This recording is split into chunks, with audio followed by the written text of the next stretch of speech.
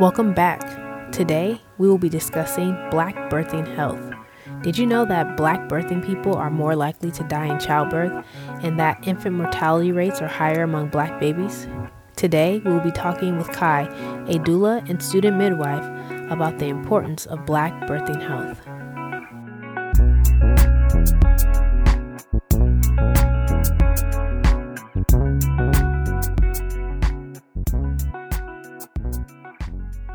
Kai, can you share with us kind of a little bit about even what a doula and what a midwife is? Because I think there's a lot of maybe misconceptions or lack of knowledge on what those two things are. Yeah. So thanks for having me. A doula is someone that provides physical, emotional, and educational support to people while they're pregnant, during labor and birth, and in the postpartum period. Midwives, they do all of those same things, but we're actually medical providers. And so our license allows us to attend births outside of the hospital. Well, the one that I'm going to school for allows me to attend births outside of the hospital in a similar way that an OB would in the hospital. And so people get confused because there's lots of doulas out there, and some doulas, are student midwives like myself, but they're not medical providers. So there's a huge difference between the two of them. Can you share with us your journey to this? Because I know you didn't just start. You said just 3 years ago, you kind of really started this. So your midwifery journey. So what brought you to becoming a doula and then making the shift from doula to midwife? Yeah. So honestly, I have to look at my entire life's experiences and how they all just brought me here. The first birth that I attended, I was 12 years old and my auntie Winnie was having a baby. And I was like, Mom, you have to let me come with you. Like, I missed school and everything. And I was like there and present for her birth. And that birth really just I was like, wow, this is how babies are born. And community is supposed to be present when this happens. Right. And so, throughout my teenage years, I was always the church helper in the preschool, or if somebody had a baby, I was always the postpartum helper. So I was always around newborns, always around new parents. And then in 2014, one of my friends was having a baby, and she invited a couple of friends to come to the hospital, and her husband was having a panic attack and couldn't support her. And I was like, oh man. And so I just stepped in and did what I naturally thought she would need and wanted. And one of the nurses was like, oh, you should be a doula. And I was like, what is that? And she explained to me. And the friend was like, you don't want to be a doula because women are crazy in labor, right? And this person that was giving birth was a labor and delivery nurse. So I trusted her, right? And I was like, okay, fine. Some reason doula work, birth work still just kept coming up. And eventually 2 years later, I took my first training. When I took my first training, I didn't learn anything about Black maternal health, right? And so I connected with other BIPOC doulas and started learning about the things that were happening to Black birthing people in the system. So I was like, oh, okay. So now I'm going to be a doula, a queer Black doula, who's going to state that I'm a queer Black doula, so that queer Black folks and queer folks of color can find me so I can support them. In that doula journey, I ended up at a meeting at Highland Hospital with their midwives, and all of their midwives were white except for one person. And I was like, all these white midwives at Highland in Oakland at this public hospital? I was like, no. I was like, no, when I became a doula, I was like, oh, I'm going to be a doula and then a midwife. I never said that. I was scared of midwifery because of the responsibility that we have, right? And so once I saw that, I was like, fuck that shit. My ancestors are like, no, you cannot let all these Black birthing people and brown birthing people birth with all these white hospital midwives. So it took some years, probably a year, for me to accept the calling that my ancestors were pulling me into. And there's nothing else I'd rather be doing, and I knew that I didn't want to work in the hospital, right? I knew I wanted to be a home birth midwife because I knew I wanted, you know, the people that were birthing at home to have full reign of whatever, however they wanted to be, whatever position, wherever. I've caught babies in the shower. I've caught, like I've caught babies like people standing up, and it's just like you can do whatever you want. And so I knew that I wanted to support people birthing the way that they wanted to birth, right? And I also knew that it's a very powerful um, first experience for the child on the outside, to be born at home. Like, I'm so excited for this generation of babies that are being born at home because I'm like, y'all are going to be the change makers, because that's how it starts, them being born at home. Yeah, so that's how, and I'm in it to win it for our people. Yes, I love that. While we're on this topic, back in the day, midwives were the main people Hmm. delivering babies. Hmm. But currently, that's not the case. Right. What do you think made or led to that cultural shift? Well, it actually wasn't necessarily a cultural shift, it was colonization. So when the enslaved Africans were brought here, stolen and brought here, they brought their midwifery skills, right? And so they were the midwives for all of the community, even the white folks. And eventually, like, white doctors were like, oh, what are they doing? Oh, that's not safe, although it was very safe. And basically changed the outlook of OBGYN care. As you know, enslaved Africans were experimented on with their reproductive organs. And so it's not a culture shift. It's like it was flat out stolen from Black people. And now is the time where lots of us are like reclaiming it, that knowledge from our ancestors. Yes, I'm so glad you brought that up because colonization, as I've told my students throughout the school year, ruined everything. Can you share with everyone who's listening a bit about why is this so important? Black birthing people are dying sometimes 4 times the rate of white people, sometimes 6 times the rate of white people, depends on where you are in the US. And for a long time, the Black birthing people were being blamed for their own deaths, for not taking care of ourselves or going to prenatal care and whatnot. But in all actuality, studies are showing that it's actually the racist providers, right? And so within probably the last few years, there have been different movements and different, like, just bringing awareness to the fact that there's racist providers, right? And so some hospitals are implementing like bias trainings for those providers, or for all the hospitals, right? And then some of us are like, well, fuck this system. Like, we're just gonna, become like our traditional midwives ancestors were, and just bring it back to the home base where Black and brown people don't actually have to birth in the hospital if they don't want to, unless they're high risk, and they can birth out of the hospital. Yeah. So, from your experience, what do you feel are like some of the main differences between people who birth in a hospital versus people who birth at home? What do you mean the difference? Like the difference in the outcomes, Mm-hmm. or? The Mhm. outcomes, the experiences, just kind of maybe how people feel after giving birth in those two different spaces. Yeah. So, when people birth at home, we see them like every couple weeks in their pregnancy. And then towards the end of pregnancy, we're seeing them every day. And so we actually really get to see them, and we see them longer for just 20 minutes. Like, some of our visits be like an hour long, an hour and a half long. And we don't just check on the wellness of the baby inside, we check on the overall wellness of the pregnant person, mental health, physical health, emotional health, like their diet and nutrition, exercise. We're like checking in on all of those things. So we really actually get to know them, right? And so when people are birthing in the hospital, the prenatal care looks different. Sometimes they're not seeing the same doctor each visit. Sometimes the visits are like 10, 15 minutes long.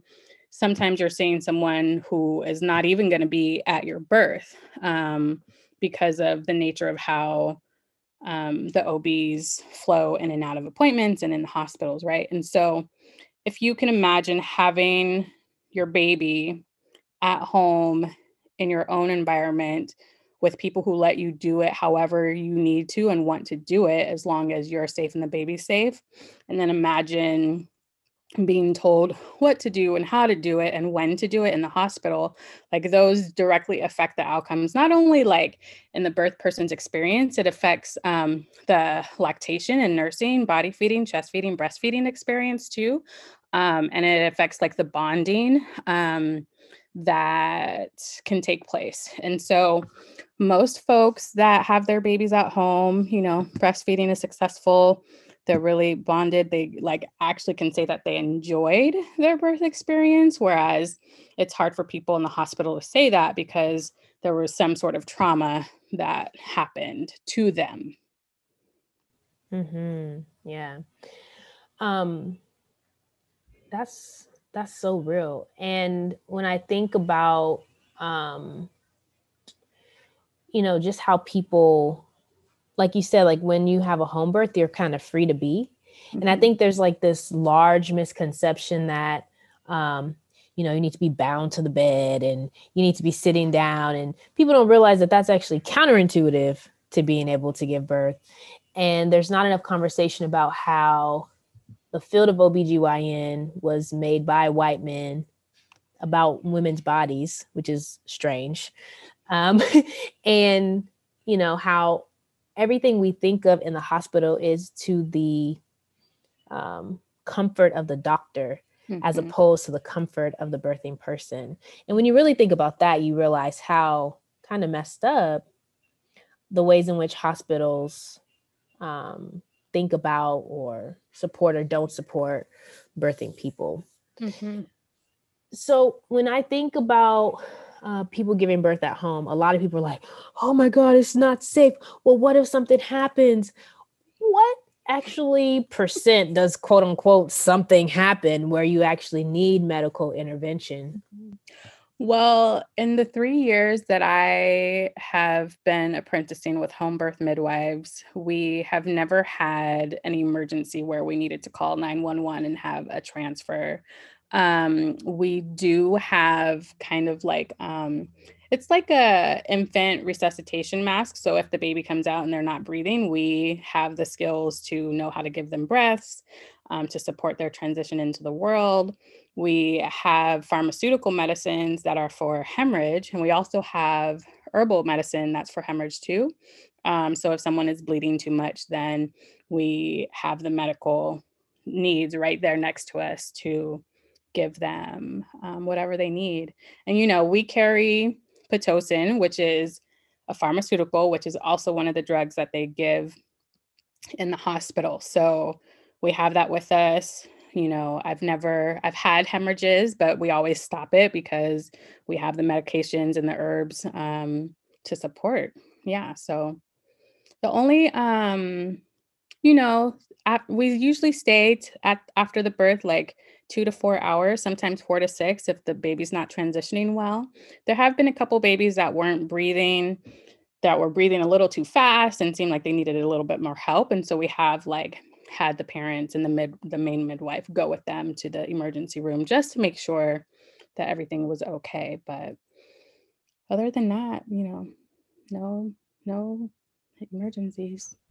Right, because most births do not actually need medical intervention. Now, there are, of course, some situations where medical intervention is absolutely necessary, but majority of births don't need it. And I think it would be great if we could actually now have a cultural shift back to midwifery, at least in my opinion, because I've seen firsthand what it's like, and I don't really share this with my students, but I have seen firsthand what can happen when people have babies in the hospital and how it's not the ideal situation and how the hospital can sometimes do more harm than good.